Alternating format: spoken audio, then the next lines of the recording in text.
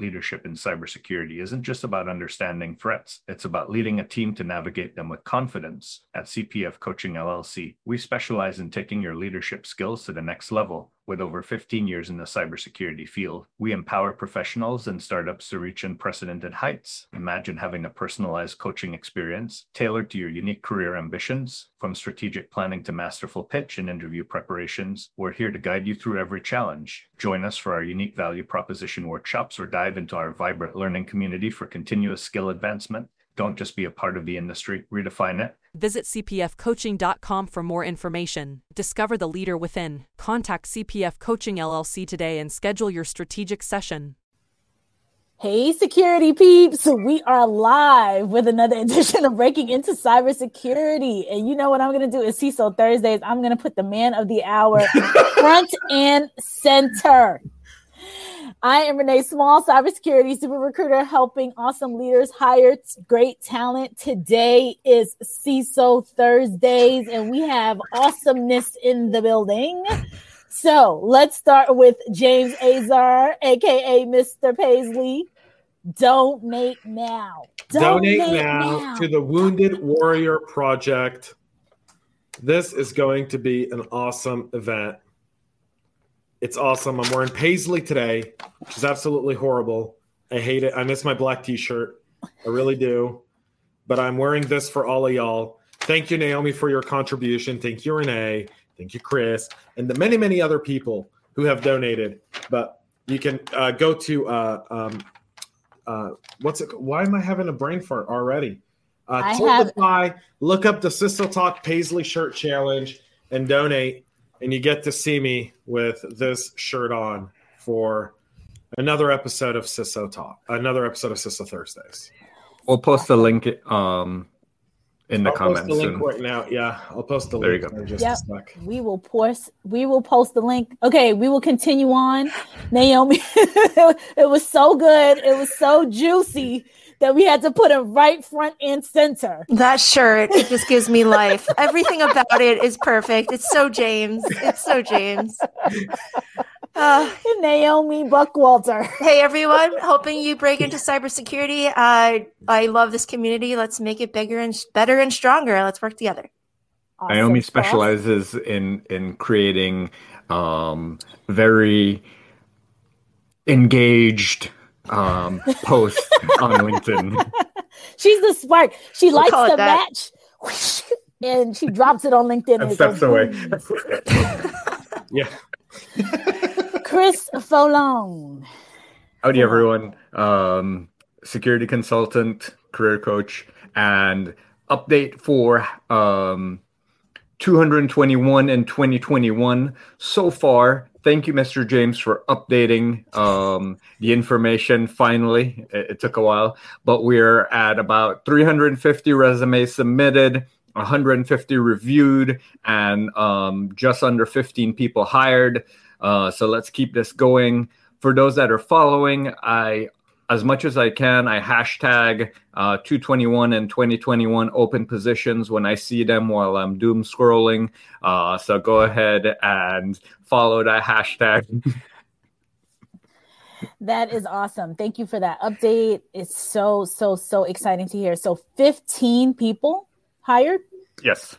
Just under hired. 15 people, yes. Well, 15 plus all their family members, all the people that are affected positively by the fact that they now have great careers in cybersecurity. I love it. No, it's amazing. It's amazing. And I'm just super excited for it. That's a great update, Chris. Mm-hmm. Thank you. Thank you for your update, James. I'm glad. I just want to let you know that I updated the drive so you can no longer call me anything anymore. The sheet has been updated. The fun continues on CISO Thursday. I'm also wearing yellow in my shirt. Anyone want to know why? Hong Kong, free Hong Kong. Free Hong Kong, hashtag yes, it. Hashtag. I was like, we're the yellow. Okay, some people are shouting you out, sir. I'm going to put you on display as much as possible today. Sean says, hey, Sean McGinn. And he says, yes, very lovely, James. Jen says, looks good. Thank you, Jen. Thank you. Chris is back. That's also Sean. And Mark says, Chris always has that look like he plays a mean saxophone in the tinted glasses. Yeah, he's like the undercover man. So our topic for today, okay, I'll take you off display, James. Our topic for today is around the documentary Coded Bias. And we thought it was a good topic to start off with or to kick off with. Who wants to talk about it first, Chris or James?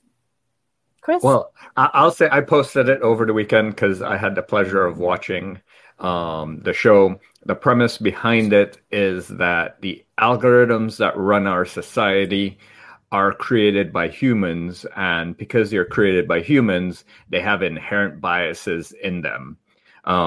Whether or not we recognize these biases, they are all over the place. These algorithms present themselves in machine learning, quote unquote, artificial intelligence, even used in the hiring process, decisions for credit, and so many other places. Because of that, we need to be aware of these inherent biases that are in there. For this crowd, it was particularly notable in the segment that was done that included the applicant tracking system, as well as some of the other aspects of it. So if you're coming into this field, you want to help secure things, you need to know how these algorithms make decisions so that you can understand the output. And so that's my premise of it. James, what did you want to tag on to that?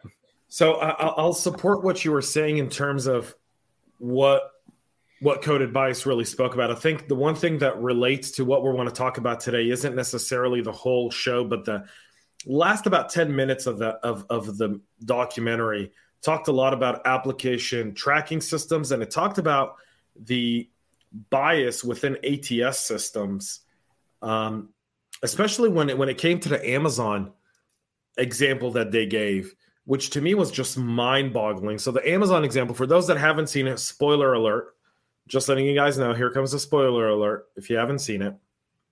So in there, they show that for the ATS system, because of the data sets that it had, was declining every woman for an engineering or technology role. And it was because essentially this was brought to Amazon's attention and they ended up fixing it. So I just want to preface that so that, Amazon doesn't come and say, hey, James, we're going to crush you. But at the same time, that's Amazon. How many companies run just a standard ATS system that's based off of data sets? So it's automatically saying this job is 85% male, 15% female. So it's automatically rejecting 85% females. So this kind of led us to why we want to have this discussion today. Because if you guys remember last week, Naomi had like a really loaded show. Like Naomi came straight up like with, pistols loaded, ready to shoot. It was bang, bang. I shot the sheriff, the deputy, and everyone in the way. But it's this whole concept of gatekeeping, old guard versus new guard, right? And it's people who blindly trust technology without questioning it. And then when you question it, you're being called, you don't trust the system. Well, we can't trust a system that's made by man because we can't trust man to begin with. So if the system is being used by false data sets or data sets that show a different period of time, then what does that mean when people come and, Naomi's had a few posts about this where people say, you're just being really outrageous. Is she though? Or is she just really trying to bring the attention to the fact that everyone is so reliant on technology today that we're forgetting the human element that's about opening doors and helping one another? And I'll shut up now and let my shirt do all the talking. Please go donate. Nay. It's so loud. It's so loud. Please donate. It's a wonderful cause. Wonderful cause. You have to donate. Yeah, Coded Bias on Netflix. Great show. I didn't watch the whole thing, but the first half hour or so, I would say, really drew me in. there is inherent biases in everything that we build. So AI is not the future, the beautiful utopia that we think it is, because it is coded within it all of the different human errors that we've evolved into. So like, it's not the evolution of humanity, it's just in a continuation of it. So if we continue on the way that we judge and exclude and put each other down, that will show up in our technology. And so we want to be really careful and start thinking critically about what we are giving to these companies and to the machines that are making these decisions for us in terms of life-changing things like getting a mortgage, getting onto an airplane, like little things like that. It really does affect your personal freedoms, and you really want to start thinking critically about information and technology and how it all intersects with your personal life. I didn't watch it either yet. And I was just thinking as we were prepping for this today that when you think about AI as a whole and how it's just so many, technology pretty much is infused in all of our lives day to day, as all of you have already said. And I remember reading an article, and I just pulled it up around the lack of diversity and how much we talk about diversity of thought, diversity of people, just having this broad base of diversity. And I remember this article that popped up was around flushing the automatic toilet flushers. And I know this is completely random because we talk about ATS systems, but the woman was saying that she had done this research and she was trying to figure out why when she waved her hand across it, it would never, work. And it came back to the algorithms behind the various hands that were moved across this technology to be able to flush. And because she's African and her hand, the way her hand moved across, it was like this whole big article around No, it. her hand moves across like everyone else's hand. The only difference is the pigmentation of her skin. The pigmentation, that's what I meant. And so it just went to show like how this impacts little teeny things like that, and then big, huge things like people's livelihoods. And an additional component, not necessarily again with the ATS system that I was talking about a little bit earlier, is that you have this layer of right now there has been determined that the way job descriptions are written attract different types, females versus males. So if you say, oh, I'm looking for a rock star or whatever, verbiage, you're going to have more male applicants in those job descriptions. So it's like this almost like a double negative, because if the job descriptions are written incorrectly or written, with a bias that people may not necessarily realize, like they might think rock star means everyone, great people, awesome. But women aren't applying because that's not appealing to them, right? And it's making women think like, oh, what kind of culture is this? And they may want to opt out. So that's one layer of, of a situation where you're putting up a barrier, not necessarily knowing that you're doing so. And then you have the layer of an ATS, which is potentially, to James's point, Amazon fixed it. I don't think they did that on purpose, but the result was that all of these women were being disqualified. So it's just like this double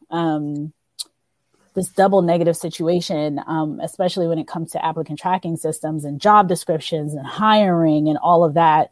And it just goes to show why we need more diversity as a whole in technology as a whole. Here's a question, though. Whenever we talk about diversity and you ask the room that you're in, you're like, do you believe in diversity? Right? Who's going to not raise their hand? Everyone's going to say, yes, I believe in diversity, right?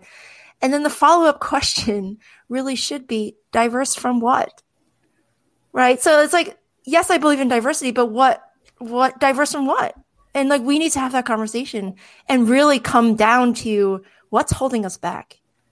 So let me talk a little bit about that, because what you bring up is a really good point, Naomi, which is the idea of why a post from several weeks ago and the subsequent posts that you've done since And some of the stuff that you've shared with us privately that we're not going to discuss publicly here, some of the messages that you got in that time period from some of the stuff that you've spoken about, that's been really below any sort of, ethical compass for some people. Some of the stuff that you've seen over this period of time, it's disgusting. So I want to point out to the following. When we talk about diversity has now become a word that has been infused into politics, and it shouldn't be.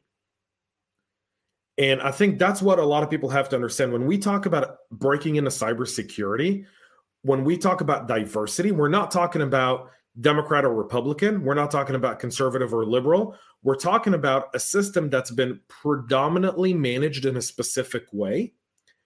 And now, because this country's great, now go with me here. Some people may not want to go with me, but I have something to make here. So just flow, because someone's going to be like, cancel James. All right. But in just a second, I'll tell you why.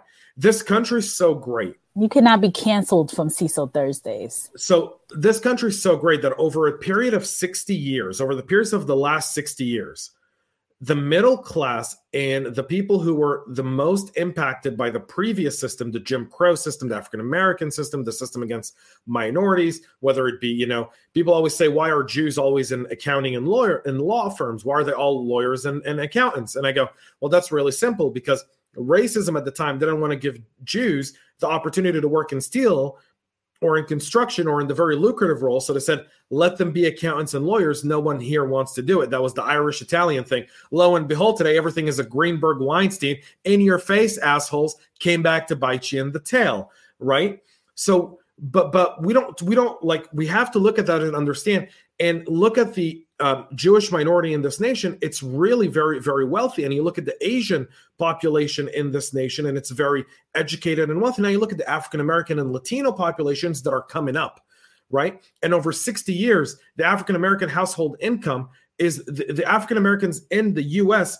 make more money on average per household than in anywhere else in the world for Africans. So that's significant. And those milestones are being done. Is it at the pace we'd like it to be? Absolutely not. Right. And that's why there's a bigger push now to increase the pace. But a lot of people take this conversation political. And what I'm trying to point out to the fact is it shouldn't be. It should be the right thing to do. Right. The right thing to do is to identify that there's an increasing amount of growth within a minority system that's really driven, and it's changing the data sets every single week. And when you're using a data set from 2005 or 2010, you're using bad data sets. And so you're not going towards progress. You're just relying on old science, and that's bad. And then to add to that, there's a human element. So you have the ATS systems, you have the job descriptions, now you have the interview process. Who in the interview process has been really trained to identify their own biases, to come to Jesus that they have their own biases, that they have their preferences, and that those don't come out in the interview process? That you talk to your colleagues about your biases and why you have these preferences, and actively try to take them out of the decision-making process. I know when I've worked for several consulting companies, they have bias training because they have operations all around the world.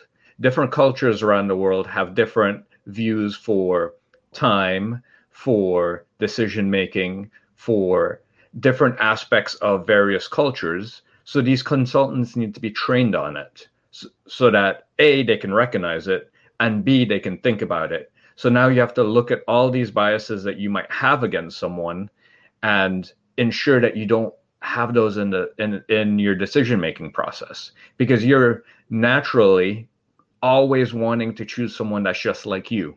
And the problem is that's how we got here. So we need to actively think about people that are not just like us, find people that have complementary skills, or find people that have strengths in the areas that we have weaknesses, so that together we build a stronger team and not just everyone that looks, thinks, and behaves the same way. What would you say to the people who say that that's lowering the bar to have other people who don't look like us and don't think like us lowering the bar. Renee, yes. Yes. Woohoo. So Naomi has become the interviewer of the show today.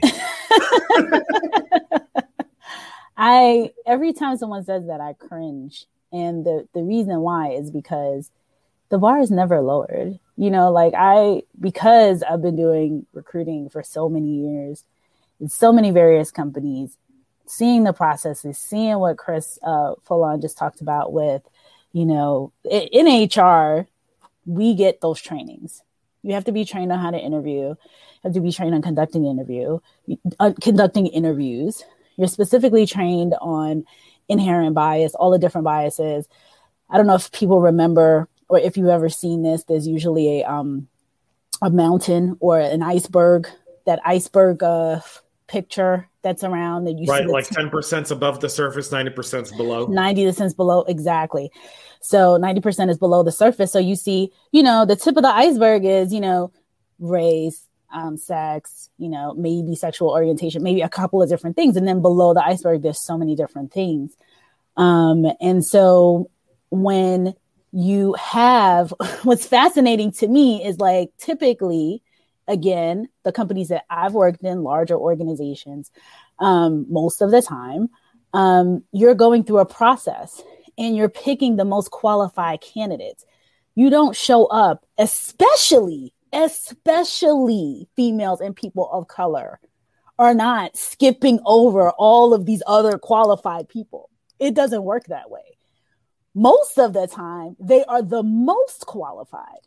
And so when they're in the pipeline, it's like, we can't not hire this person, even though we like your cousin and your brother and blah, blah, blah, blah. Because as we all know, there is nepotism in hiring. It just is what it is. It's life, all of that. So it's it cracks me up every time somebody says that, because I wish they had a glimpse into seeing thousands of people go through interviews, thousands of people get hired, and see that, you're audited.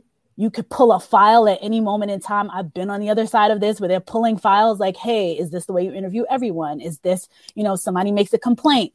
You have to be able to justify what you did potentially in court. So, when people make that claim, they're just blowing off, they're just doing what they did, Naomi, with some of your comments, some of the stuff that we've seen. They don't know what they're talking about. This is not about getting the less qualified person. In my experience, doesn't happen. Well, I won't say it doesn't happen. I won't say it doesn't. I never know. I won't say it doesn't. In my experience, it's very slim. So Chris brought up the job interview aspect of it, right? And that's why I think the traditional job interview system that we have in place today is broken. Because we're trying to qualify someone based on, their CV. I mean, shit, I've done a job interview where someone looked at my CV and goes, tell me about this role. Tell me about this role. I'm like, dude, it's written. That's why I did this damn document. It's right there in front of you. Read it. Black on white. You killed a tree. You printed this thing out. You're looking at it. You don't need me to explain to you what I did. That's why I do my interviews completely different. And I've shared it before on the show. But I want to grab a cup of coffee with someone, right? Because that's how do we see each other as equals? What's the best way to when you meet someone, right, and you want to get together, you don't say, hey, let's meet at a park and sit on a bench, unless you're like really weird, right? Because that's kind of like a weird first meeting. But what do you typically tell someone? Let's meet at a coffee shop for coffee. Let's meet for lunch. Let's meet for brunch. Let's go break bread and get to know each other, right? There's a thing about breaking bread and getting to know each other. Job interviews should be the same exact thing. I don't need, like, your technical qualifications. My system, my hiring process, we're going to test you technically. If it's an engineering role or an architect role, you're going to have to go through some sort of technical assessment. I don't care about your techniques. I care about you as a person. I want to know what contribution are you going to bring to my team? And the only way to do that is to sit with someone and break bread. And unfortunately, most people still do the standard interview process where they go, hey, let's talk about, what you're doing and this role or it's to me, that's why this is so broken and why gatekeeping sucks. For me, like, with regards to when you can't have that coffee with them, when you can't have that lunch with them, you ask for stories, because stories have traditionally been the way that we share things in society. So tell me a story of when you tackled something challenging, when you achieved something. James, come on. Tell me a story. Yeah, what Chris is talking about is the interviewing process. So behavioral interviews, it's called what's it called? STAR. Situational interviews. The response is a STAR response, meaning situation, task, activity, and result, where you're asking someone to provide not necessarily, hopefully all interviewers are not doing it. All questions should be open-ended. There should be no question where an interviewer can say yes or no, like, unless it's, are you eligible to work in the United States? Like, other than that, it shouldn't be like yes, no questions. You should be able to answer that. Be like, I will be effective. Exactly. So that's the one component. But what Chris is talking about, those situational interviews, open-ended, where you're really understanding people's behaviors, and it goes to what typically prior experience equals future, or prior situational awareness would hopefully help with future situational awareness. And so if a person did a scenario or had a scenario where they were able to they were coaching a basketball team or a baseball team, and they were able to take that story and share how that story relates to, what they did in the situation, how they were able to overcome, like, maybe conflict or various things, that would translate over into their current position, or the position they're interviewing for. That and it also gives you insight into that candidate's way of thinking, their approach to things, how they communicate, because oftentimes it's less about their technical experience and about how they could communicate. Because you could have someone that's super technical, and if they're just going to piss off the business because they talk in such a horrible manner, they're not going to last long, or someone's going to get them fired because they just piss off the business. So we need people that can communicate, that soft skills of having relationships with the business, understanding business needs, doing that analysis, and then communicating in an effective manner. That is such an under-expressed desired skill, but it is the most critical and impactful skill that you can ever have. Yeah, and we learned that earlier this week when we interviewed the head of SAP's, I think they call it now, Human Experience Management. It used to be Success Factors. Amazing woman leader. And when we asked her about the skills that she looks for when she's looking to promote someone into leadership, because she has over 100 and almost 200 people under her, what do you look for? And it was all soft skills. It was communication. It was being able to promote yourself, being able to speak up for yourself, like everything. There was nothing technical in what she described as what she looks for, because I'm assuming that it's assumed by the time you get to that point, you're technically sound, like you already know what you're doing. Now it's, how are you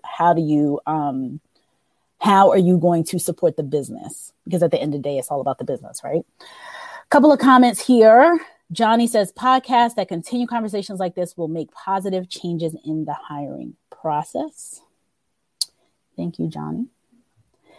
Jen says she totally agrees with James. So James, when he was going off. Fan club. We all wear Paisley shirts. Maybe we could do something where we all are in Paisley. Or just like a Paisley shirt with James's face on it. Yeah. That would be the scariest shirt on planet Earth.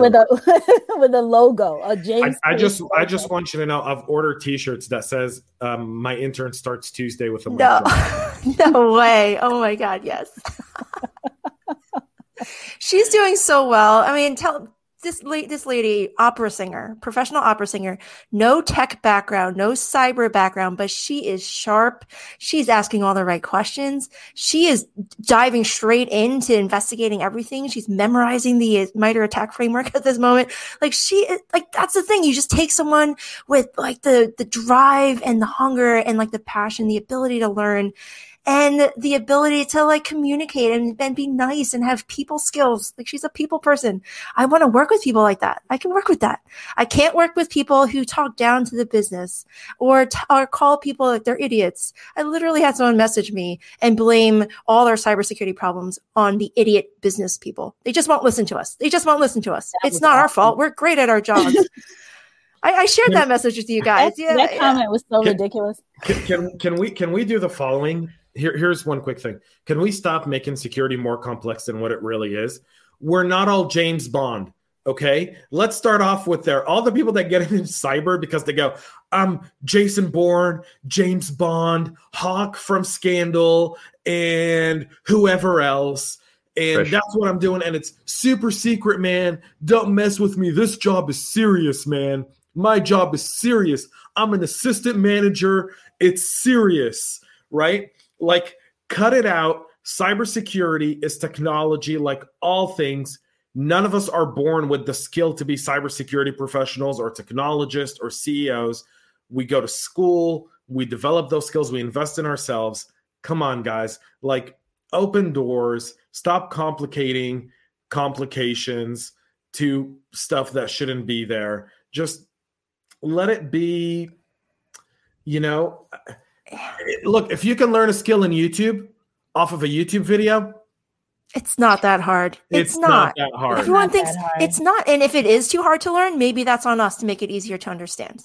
Yeah. So before this podcast, I was on a coffee tasting sales marketing session, and the person that was leading it,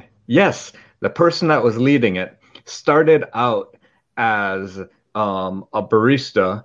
They figured out how different liberal types arts of coffee degree, Anyway, they figured out, like, they went and they figured out the equipment for roasting coffee, for making coffee, learning about the history of coffee, and now like they lead like 17 different companies that both integrate coffee and other things. But it's the same way you get into tech. You research, you figure it out, you hack your way in, you learn about different things along the way, and that's how you expand. Like there's not just one way in. I created a poll this morning, like, what's holding you back from getting to your next level? And of course, one of the first responses was, have you tried a help desk role? Yes, maybe 20 years ago, coming in via the help desk was the only way in. But today, there's people that come in understanding the cloud. There's people that come in understanding bug bounties. There's people that come in understanding sales and marketing and awareness. There's so many different ways to come in. You don't all have to go through the help desk. I mean, I said it to one of these posts last week. I think it was yours, Chris, that if we keep waiting on 5 and 10 years experience in help desk to sysadmin to this, to that, and all this other foolishness that I hear people saying, 15 years from now, we'll have a 10 million or 20 million person cybersecurity skills gap. I say it like that with air quotes, because all of that is ridiculous. And no, you won't. You'll have bad AI replacing security people, right? That's blocking out every Russian from logging into your system because, inherently Russians are bad. Exactly. That's what we'll have. It's just so ridiculous. And for people saying, part of me just gets, I don't know, the annoyance part. 2 years ago, when Chris and I started this, it's funny because I look at Naomi and I'm like, this is exactly where I was when we started breaking into cybersecurity. We were like, this is craziness. Why are people giving such bad advice? And we realized, some of it I don't think is all intentional. Some of it I think is. But I don't think it's all intentional. I think people were giving their own perspective. They were like, okay, 20 years ago when I started, it was the help desk and this and this and this and this and this. And that's all well and good, but we don't all need to start like that. All of us have come in through different other areas. It just doesn't make any sense. And it's just bad advice, quite frankly. So Dutch's comments, some fun comments here. Dutch says, Azar AI, patent pending. His website's all Paisley. My website will. It's Paisley. Tuck says everyone should have to wear different patterns. So the Paisley shirts where we Polka all come dots, in. Dutch. What? Paisley for James, polka dots for Naomi, stripes. Why do I get polka dots? Stars. I think I have more style than polka dots. I feel like I'm a little polka bit. dots is pretty stylish. No, what? No, they're not. They're different. Not flattering at all. So. I think polka dots are really, very cute, and I like polka dots. Maybe the next fundraiser will be I'll wear polka dots shirts with Naomi. There you go. It's not the same though. It's not the Paisley. Paisley it just takes it. So I'm doing a CISO Talk podcast in a few hours for this week's CISO Talk, and I've got another Paisley for that show as well. And it'll be one of my most viewed episodes. I know it because of the person I'm speaking with, but I'm just like, oh God. People are forever going to be like, that's the guy that wore the Paisley shirt. That says that's the whole point, Naomi. It has to be an awful. Thanks, Dutch. I appreciate that. So Ashley says, one sec, Chris. This is so true. I got into cybersecurity as a military spouse and a stay-at-home mom. I'm fully immersed myself in the field and got involved in the community. So, again, people in other countries are training 5, 6, 7, 8, 9, 10-year-olds to be little mini cyber, people by the time they're 18. And you're telling us that we can't bring in droves of people into the industry. It just makes absolutely no sense at all. Like some of the comments, it's so funny because some of those comments are just nonsensical. I was like, what are they even saying? Like, this is how you can tell that none of this makes any sense. None of it, How do I start an internship program? Okay, internship programs have been going on for what? Ever. There's a tool. It's called, I believe, Googly. Right. Google. The internet. Google. Let me Google that for you. Society of HR Management. I mean, there's toolboxes. It's if you don't know how to use the internet, there's still buildings in your city. They're called libraries. These libraries have books. These books have words. These words give you knowledge. So unbelievable. So, back to what we were saying earlier with bad advice.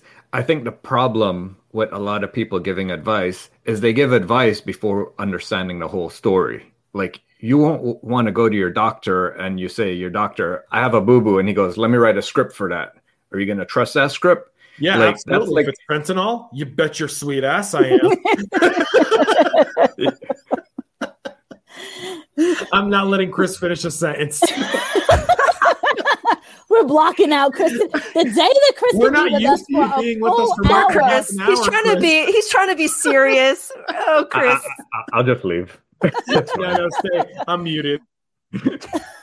But yeah, I mean that's essentially the problem, is that you have people hashing out advice without fully understanding the true story. Like, if you don't understand someone's experience, if you don't understand what they want to do, telling them to go and do the Security Plus cert and you don't know what they want to do, like, while that could be helpful, I don't think that's always the best advice.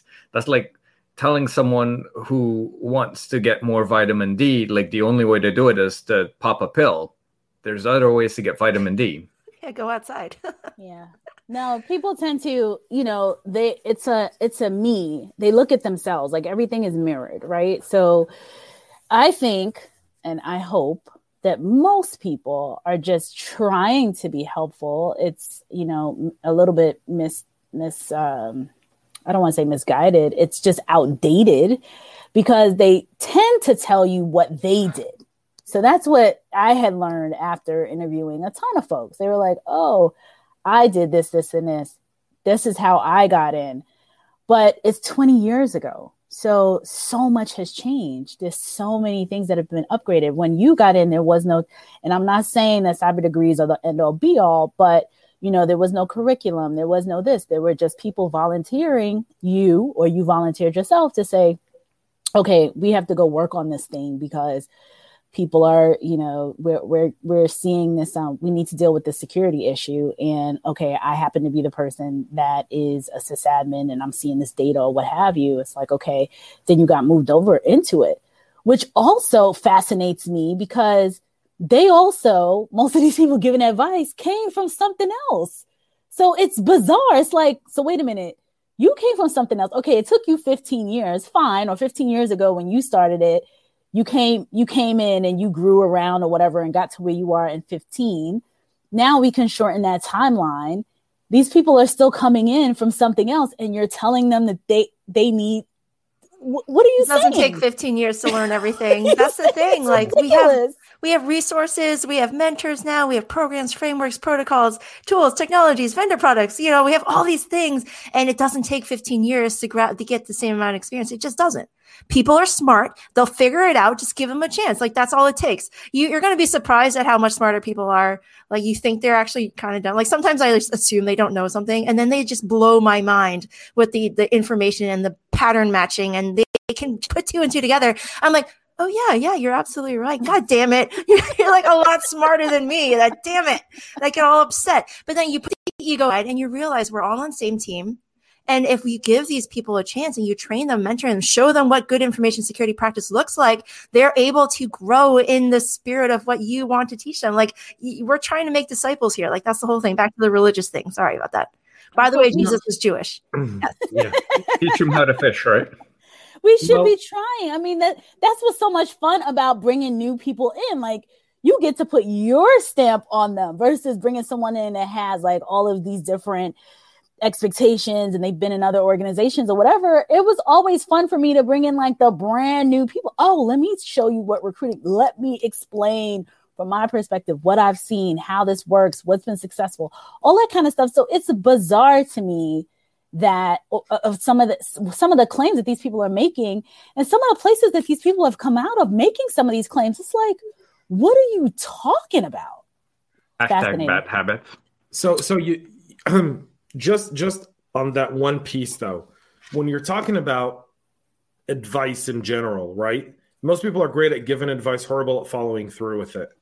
And I've spoken to a lot of people who mentor in cyber and, 15 years experience, 10 years. I've seen job roles where it's a tier 2 analyst and, in a SOC and they're like 7 years minimum experience. And you're like, dude, seriously, like, please hire a college graduate for this role, right? Or someone that's been in some other role. The thing about this, that's these standards that people create, these arbitrary that have no purpose to it, is just stuff that gets pulled out of someone's rear end in the middle of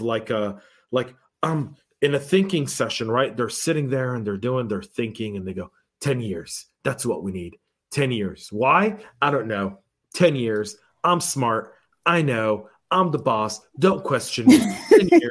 That's what I said. Don't argue anymore. Everyone, go 10 years. Let's do this. They don't know what they're talking about. They don't. But they want to think they're smart and they want to think they're relevant and important. And they're like, oh, it takes 10 years to learn what I learned. Does it really? Or maybe you're just because you learn the hard way. Well, because you learn the hard way. But here's the thing, though. So you look at different entrepreneurs, right? And you see all these different success stories. I have a reason why I don't like a lot of motivational speakers, right? I don't like a lot of motivational speakers because they all kind of sell this illusionary fantasies and then they give you these examples. George Clooney didn't become famous until he's in his 40s and now he's in his 60s. And you're like, shit, seriously? Or this person lived in his car and then he got out of it and then all these different motivational speaks. And I'm like, leave all of that alone for a second. Let's talk about the human aspect of it. None of us are going to a Tony Robbins, seminar right now. We're trying to get real life experience. And that comes by opening doors and not lowering standards, but giving people a chance. What's the worst that's going to happen if you hire someone who doesn't work out? Nothing. You just fire them. Like unless even these quote unquote. Unless you're SolarWinds. Except for these quote unquote, these 10-year experience people, they act like they don't fire those people too. I mean, it's just asinine. Nothing that I haven't seen or heard of any claim that's opposed to this that makes any common sense at all, period. No, you don't give your keys to your Jaguar to your 16-year-old that's learning how to drive with a permit. No, you don't. You don't do those things. Like, I'm not taking a brand new cybersecurity junior recruiter and putting them on the phone with James Azar, the CISO. No, like, it doesn't work that way. So why in God's name would they think that all of these wonderful, amazing security leaders, all of you all are so smart, and I'm not being facetious, like, all of you are super smart people. Why in God's name would anyone think that Naomi would give the keys to the castle to an intern?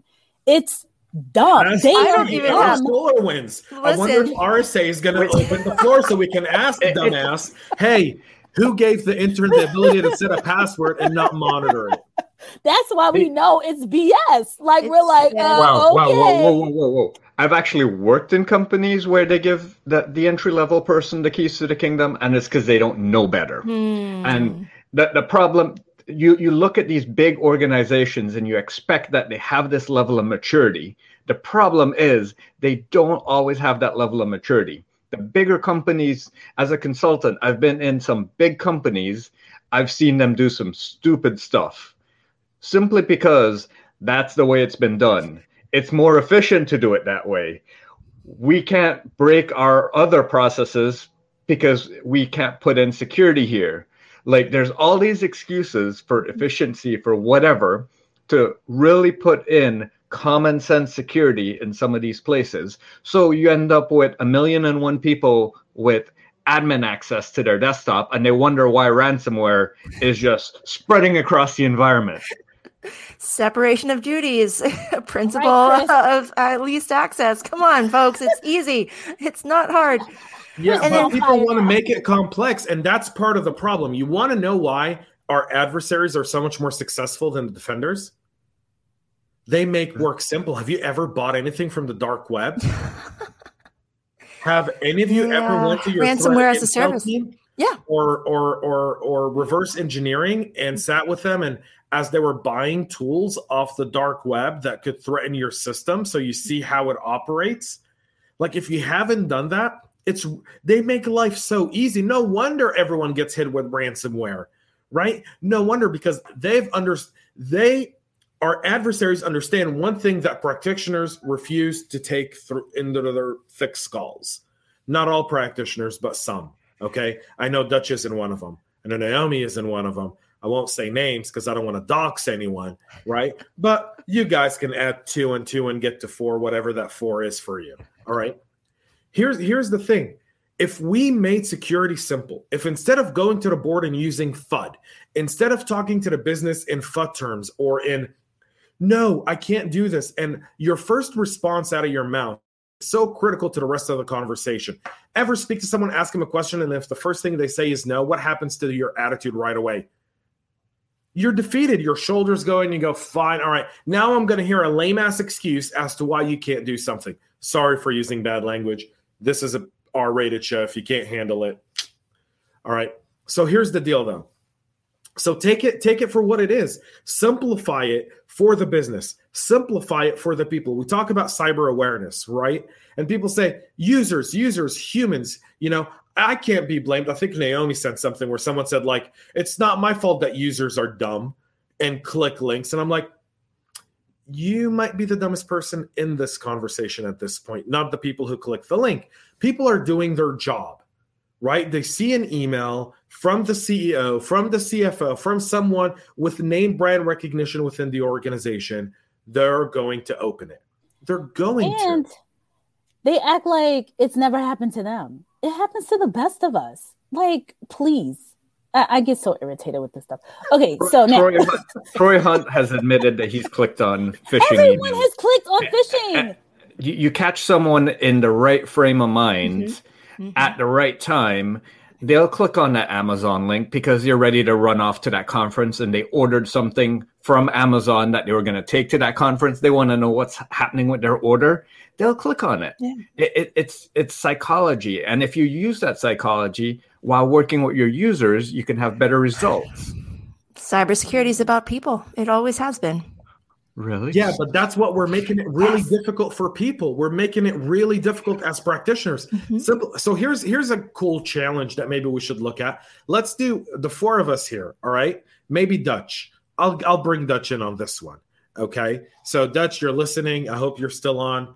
Here's a cool idea. Let's take something very complex in cyber and simplify it and post it on LinkedIn and tag each other and say we're simplifying cyber.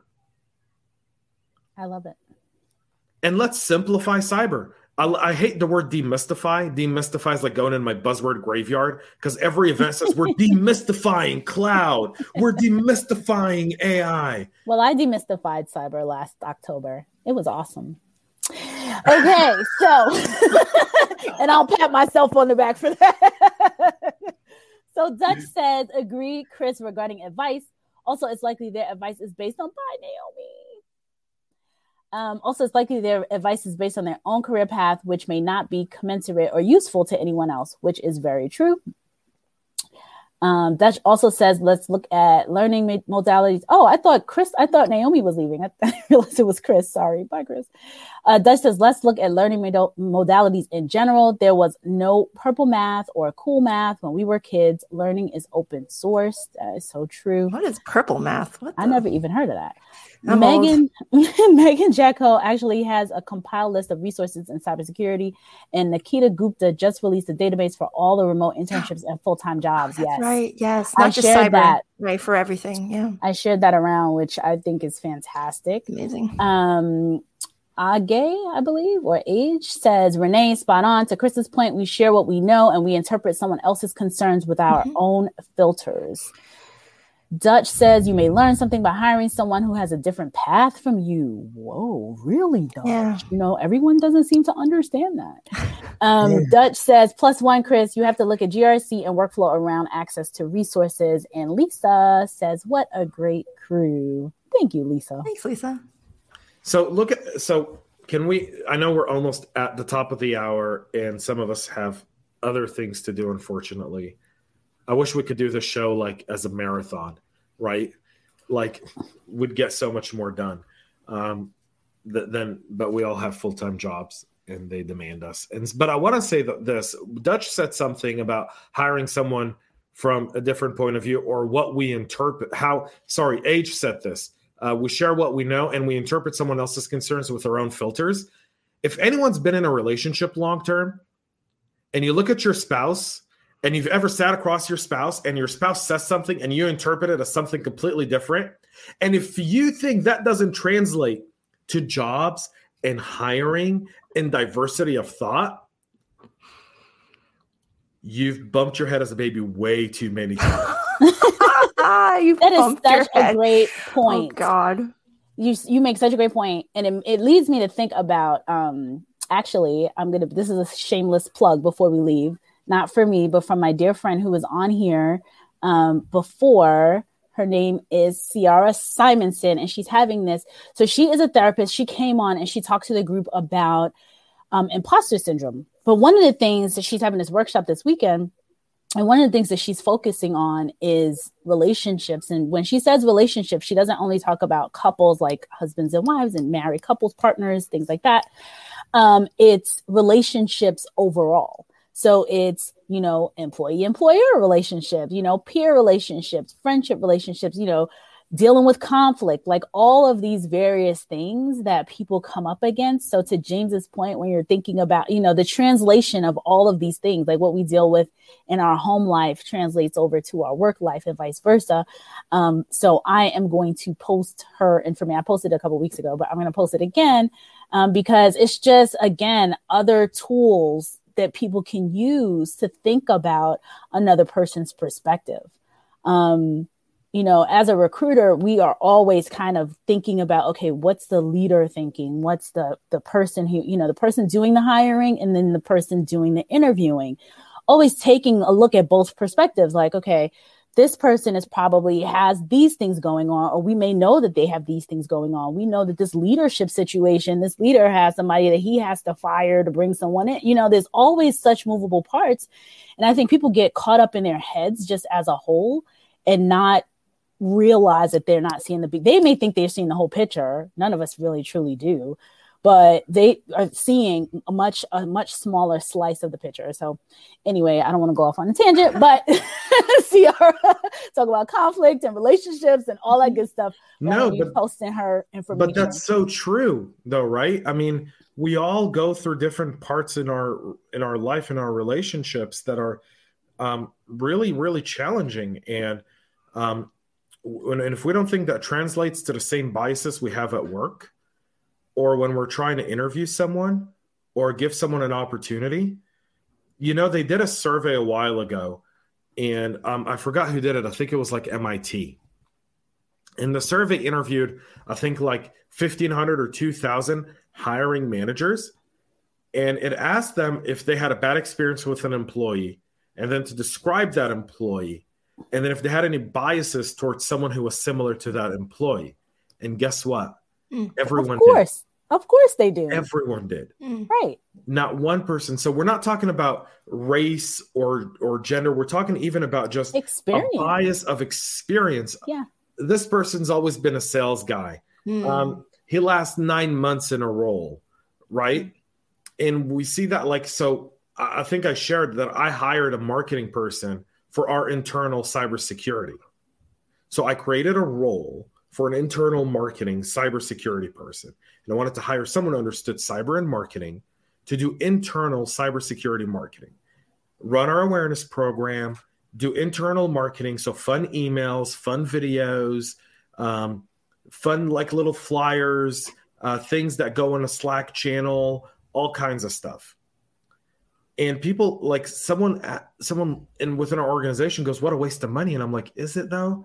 Because I guarantee you I'm going to have better awareness going forward. Yeah, it's culture, building culture. Totally. Yeah. I love that stuff. That's what's out there. So, Age, you have to tell us how to pronounce your name. He says, regarding internships, be careful what you wish for. HR often defines the program with little input from IT cyber. Most are often only line of business related. HR processes need to change. Why do we blame HR for so much of our problems? Well, because they're like the scapegoat. Yeah, we're the scapegoat. HR always gets blamed. Sorry, HR. Yeah, they take direction from us. They don't run anything. Sorry, HR. So here's the thing, though. This is where cyber is disconnected from the business. What he's describing here is cyber is disconnected from the business. This is why I've transitioned everything I talk about in CISO talk now to business. Because CISOs, we don't need to talk about cloud security anymore. We need to talk about how do we align cyber with business? How do we become business enablers? So when you tune into my content going forward, I'm sorry, cheap plug, I apologize, but that's what we're going to be doing. It's all business related. And from that aspect, I think it's really important to point out to the fact that what he's talking about here is really business. It's cyber and IT deficiencies to line up what they're trying to do with the business. And just so from someone who has run and hired people to run internship programs, I can make you aware that HR does not run the program. HR goes to the different leaders and says, well, this has been my experience. We go around to the whole company and says, we're having an internship program. Do you want to participate? If you are going to participate, write up what it is that this intern is going to be doing for 6 weeks, 8 weeks, whatever the case is. And it goes from there. Again, HR doesn't just make this stuff up. The leaders have to come. There's no way HR could tell a cybersecurity person what to do, or a marketing person, or whatever person. So we all have to run. Age, please come back, because you've been making some really good comments. Age says his eyes are burning with James's shirt. Are my comments coming out right? Is this guy or is this ciphertext? Jen says it means that people have to look inward, discover their weaknesses and prejudices because of their experiences, and motivate themselves to change and be outside of their comfort zone. So true. Thank you all so much. Please donate and come back and see us again soon. Bye, everybody. Cheers. in the rapidly evolving world of cybersecurity. Your business needs a guide that's as dynamic as the threats you face. CPF Coaching LLC delivers unparalleled expertise to elevate your cybersecurity startup or business with a decade and a half of specialized experience. We're not just advisors, we're your strategic partners in growth and risk mitigation. Our tailored advisory services range from immediate hourly guidance to comprehensive 3 or 6 month packages, all supported with encrypted messaging for real-time assistance. For more information, cpfcoaching.com is your destination. Forge a path to success and distinction in the cybersecurity landscape. Connect with CPF Coaching LLC today and secure your business's future